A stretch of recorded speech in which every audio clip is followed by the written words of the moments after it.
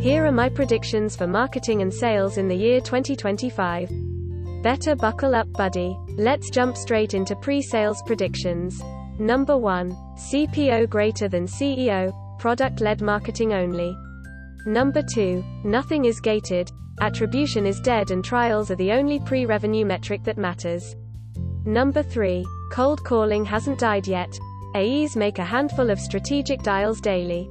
Number 4. Digital guerrilla tactics are operationalized.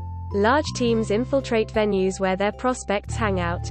Battles for mind share occur in forums, private Slacks, Discords, social media groups, blog comments, YouTube, etc. Number 5. Influences are created, just like boy bands in the 90s, by their respective companies to build demand. Companies heavily market their influences instead of their own company. Number 6. Automated, all-bound, SDR bots are programmed and executed by one person.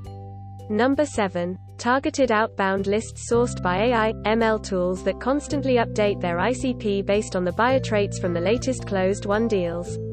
Now, let's move on to post-sales predictions. Number 1. Account-based marketing only. Number 2. CSMs prospect heavily into customer accounts, and carry a quota for account expansion and customer referrals. Number 3. Exclusive perks and experiences have surpassed the actual product as the main purchase drivers.